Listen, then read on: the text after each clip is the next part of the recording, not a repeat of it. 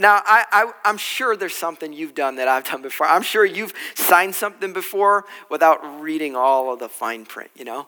You haven't read everything, you just sign it, right? I've done that before. And what's in the fine print, a lot of times what's in the fine print is kind of the stuff they don't really want you to have to worry about, you know? Some of the details, you know? Usually they'll sell you on the really good stuff, the stuff that you're really excited about, all the benefits, but then comes the fine print, right? It's like the drug commercials. You ever seen the drug commercials that have pictures like this? You know, they always put middle-aged people smiling on them, right? They're all the same, right? And they say, listen, there's so many good things. Look, your life is going to be great, right? This drug is awesome. It's amazing. Your limbs might fall off, but everything is going to be amazing. You know, they sell you on the good stuff. They hide all the bad stuff. The same thing can happen when you ever get that coupon, you know, you're so excited, I'm going to get my free thing. You're taking it like it's only good on Thursdays. You're like, it's Friday. This doesn't help me, right? But it's not just those types of things. We do the same thing. There's always some fine print that we kind of like to hide from people. We'll do this with parents. We'll do this with a spouse or with our kids. We'll sell them on something that's really exciting. We'll talk about how great it is, all the benefits of it, and we'll hide like how much it's going to cost or what it's really going to require in some way. It's the things we hide away, but it isn't just there. Sometimes preachers do the same thing. Sometimes preachers will tell you the things that you want to hear. They'll hide the more challenging stuff. They'll spout out all the benefits of what it means to follow Jesus, but talk or just kind of hide the things that are the requirements of following Jesus.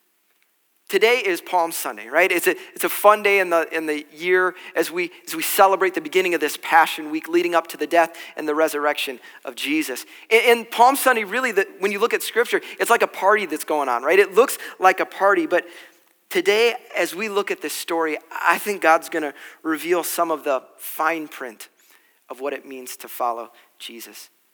And I think for every single one of us, no matter where we're at, whether we call ourselves a follower of Jesus or we're just checking things out, I think we're going to have a clear understanding of what does it really mean?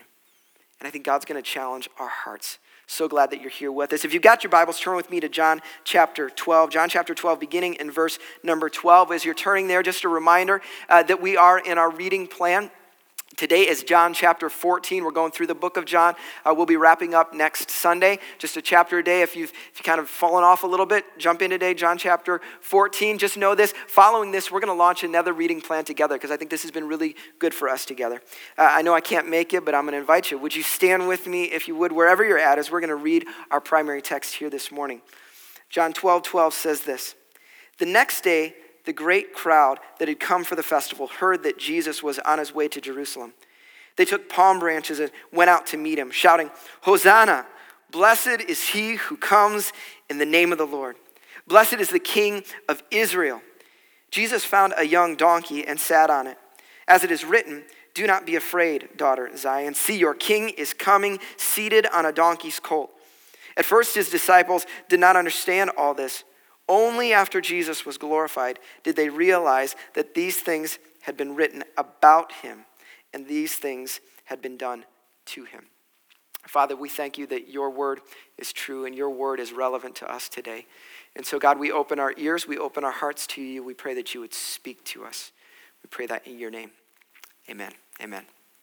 Well, if you look at this story, I mean, it's kind of a confusing story. You're just like, what's going on here? People are throwing palm branches. You know, you see pictures of it. Here's a picture, you get this picture of Jesus sitting on a donkey, and people are like, this is kind of a weird situation.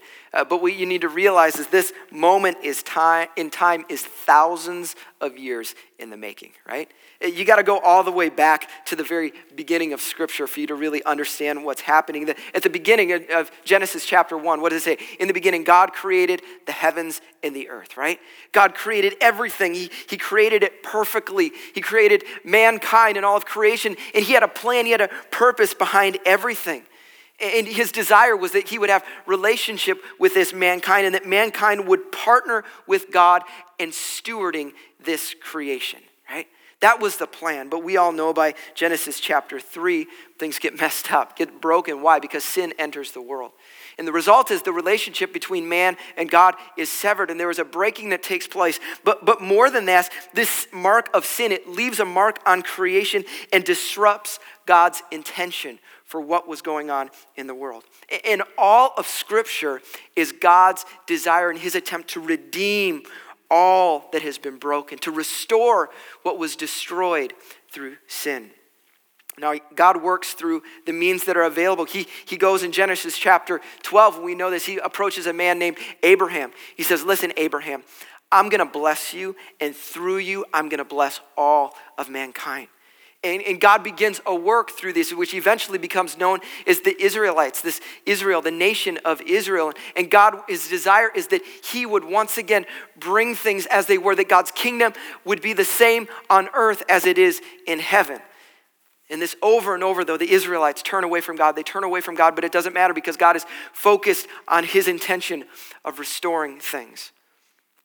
Throughout all this time, as Israel's going up and down, there's all this prophecy that takes place. These prophecies that God would once again redeem his people. These prophecies that God would once again lead his people in victory, and that he would bring forth a Messiah, this person who would come and save and rescue his people and restore the world.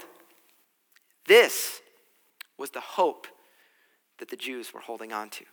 That one day this Messiah would come. This is what they were looking for. And then what happens? This guy Jesus comes on the scene.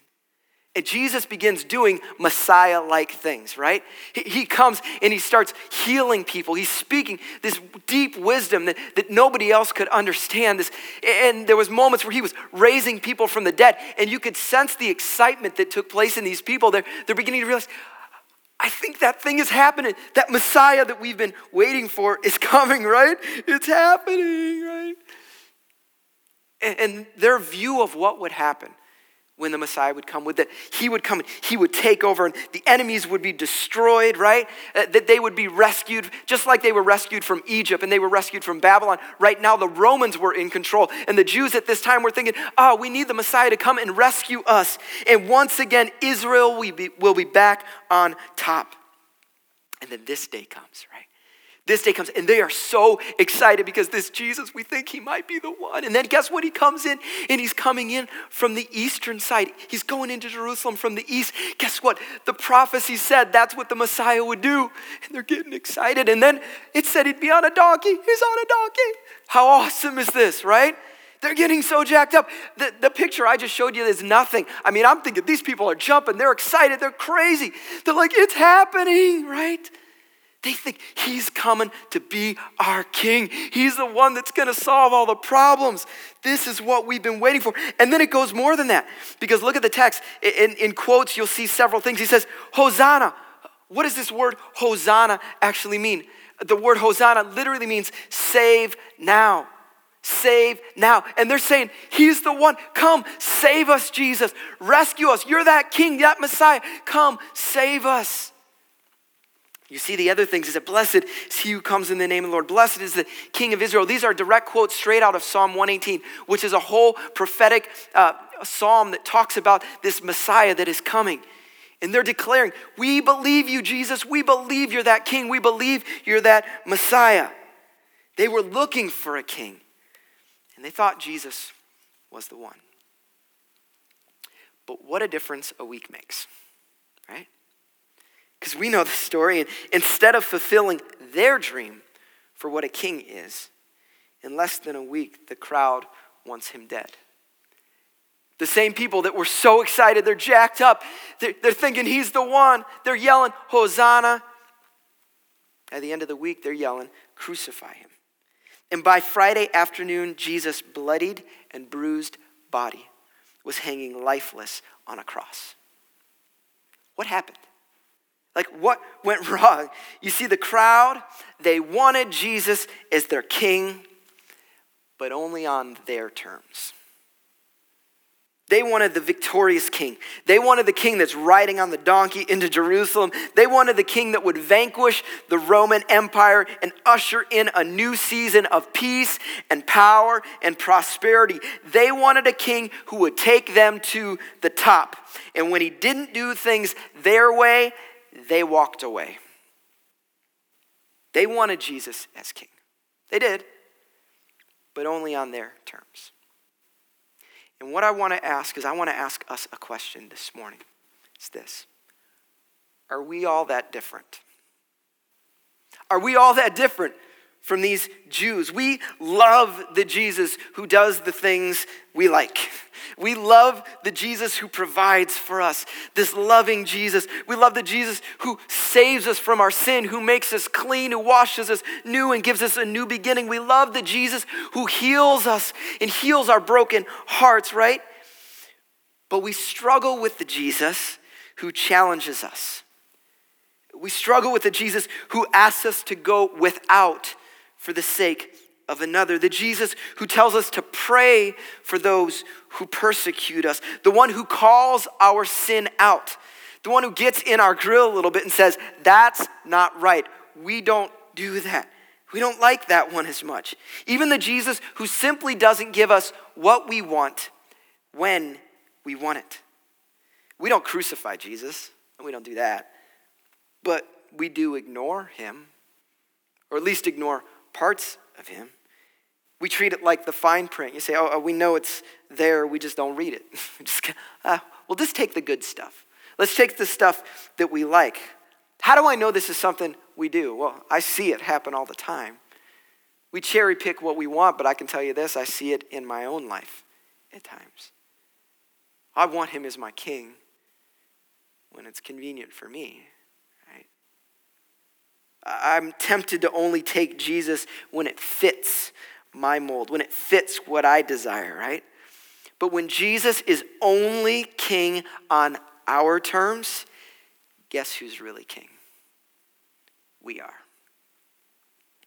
Some of you tuned in this morning, you were looking for some hope. And I know this. This is a season where we are desperate for hope because we look around at our world and it just seems overwhelming. There's so much pain. There's so many challenges, right?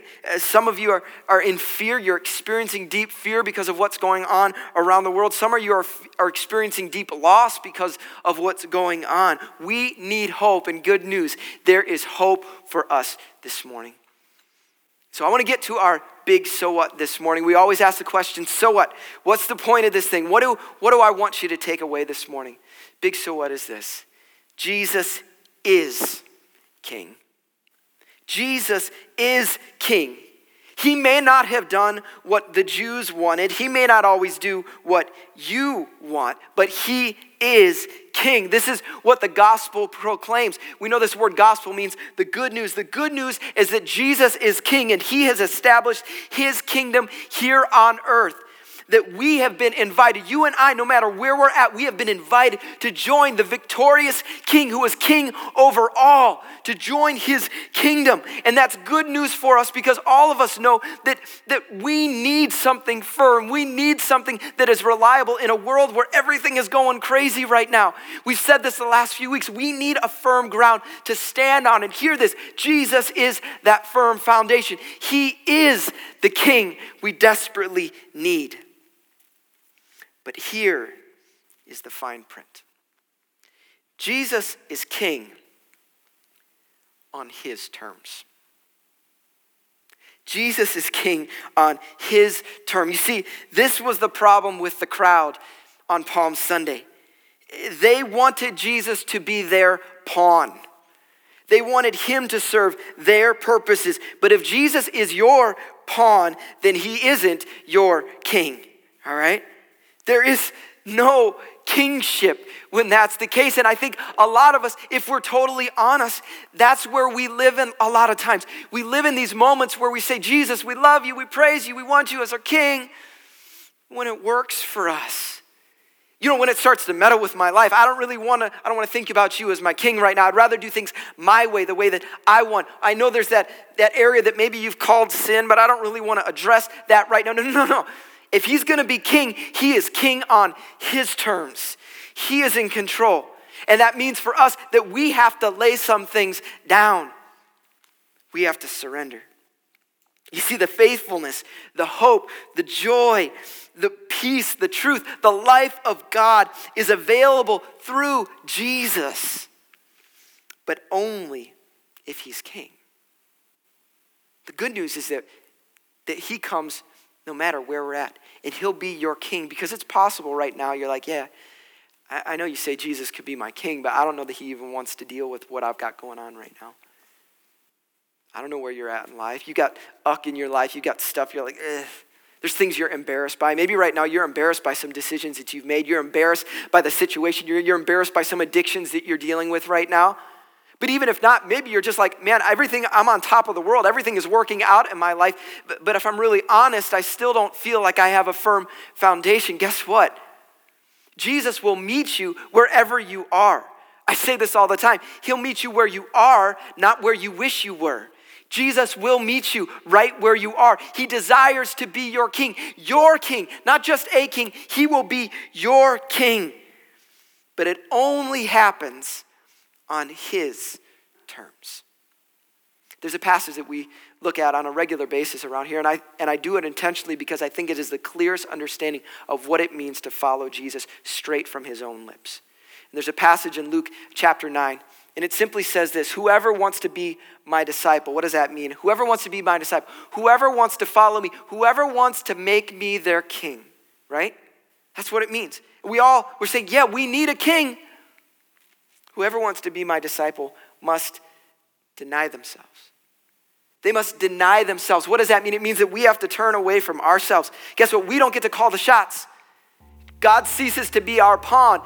We surrender ourselves to his authority. We deny ourselves. We take up a cross. What does that mean? It means that we die. It's not us anymore. We aren't the one in control.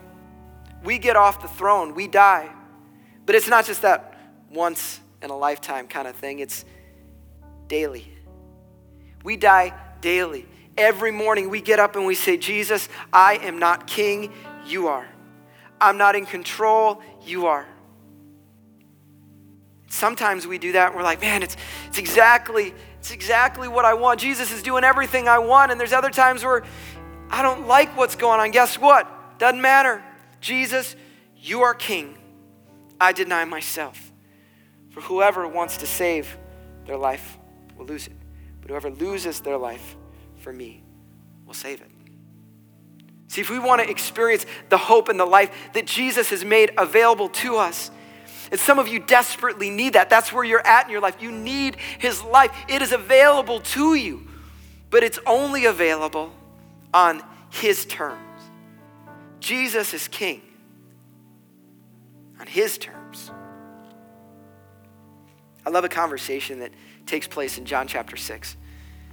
Jesus is talking. He's got a big old crowd. He always had a big crowd. And a big crowd follow him, But he gets into some of these fine print things. He starts talking about some stuff that people are like, ooh, I'm not sure about that stuff right there. And it says in the text that actually people start to leave him and fewer people followed him at that point. And you can imagine the disciples are probably like, hey, Jesus, can we go back to just feeding people and healing people? The crowds love that stuff. Do that stuff. And Jesus comes to his disciple, his close 12, and he says, listen, everybody's leaving here. Are you guys going to leave me too? And I love the response, because the response wasn't, nah, Jesus, it's cool. We're cool with all the bad stuff. We don't mind the hard stuff, the stuff we don't like, the persecute, all that. We're cool with all that stuff. No, that's not what they said. The response was like this: where are we going to go? God, where are we going to go, Jesus? Where else are we going to go? Only you have the words of life. And I just say this to you, that there is life in the Word of God. He is a king that will meet you wherever you are. It doesn't mean that everything always goes the way we want to. It doesn't mean like this crowd that he gives you what you want when you want all the time. But the reality is Jesus is king. And he is king on his terms. We don't come to him and say, oh God, be my pawn. I say, God, I am yours. I surrender to you. Unless, church, there's some of us that are following Jesus, and if we're totally honest, that's not the attitude we have toward Christ. He is a God of convenience for us, but he is calling us back to himself. He's calling us to turn from an attitude that says, you're here for me, to instead say, God, I am here for you. The purpose of my life is to glorify you. That's what repentance is. We know this term, repentance. It's a turning. It's a turning away from some things, but it is also a turning toward God, to say, God, I'm yours. And I feel this in my own heart. There are things I need to lay down. There are areas where I still only serve God when it works for me. And I say, God, I need you. I need to turn. I need to surrender in those areas. And I know you have those areas too. Those parts of your life, those areas of sin, those areas of thoughts, those areas of actions, your words, whatever it is, where you would say, God, I only want you when it's convenient, when it does what I want. I think God is calling us back to himself to say, no, I'm king. I want to give you something better than you could imagine. But it happens on my terms, not on yours. I'm God. You're not. That's what it means to follow Jesus. There's some of you here this morning, you don't know Christ. You've never surrendered your life to God, or maybe you've showed up to church before. Or maybe you're just scrolling around online right now. You just happen to stumble across this and you decided not to turn it off yet. I want to talk to you just for a second that Jesus loves you with everything. We know the verse. It's the famous verse, everybody. God so loved the world. What did he do? He didn't stand far off. No, he so loved the world that he leaned in and he engaged and he met a broken people where they were. And hear this, God will meet you right where you are, whatever you are enduring, whatever you are facing, whatever you are feeling, whatever you're feeling. Maybe you're feeling embarrassed. Maybe at one point in time you followed Jesus, but you've walked away for years and you feel so far from him and you're just like, I'm not sure that God would take me back. Hear this, he longs for you to come back to him. Would you come?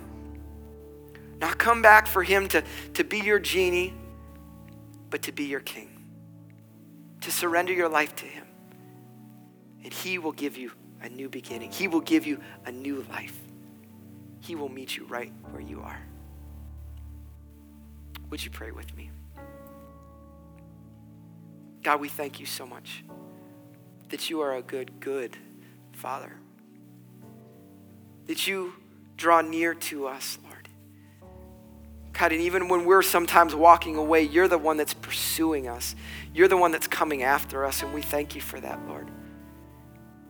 We'd be lost without that, God. God, for those of us who would say we are followers of Christ, we know that there are areas in our lives where we get off course, Lord. And so, God, I pray by your Holy Spirit, you would reveal the areas in our life, the things that we're involved in, the things that we think, the things that we're doing, that we're saying that are contrary to your word, that are not showing you that you are our king, instead showing that we just like you when it's convenient. God, I pray you would reveal those areas to us.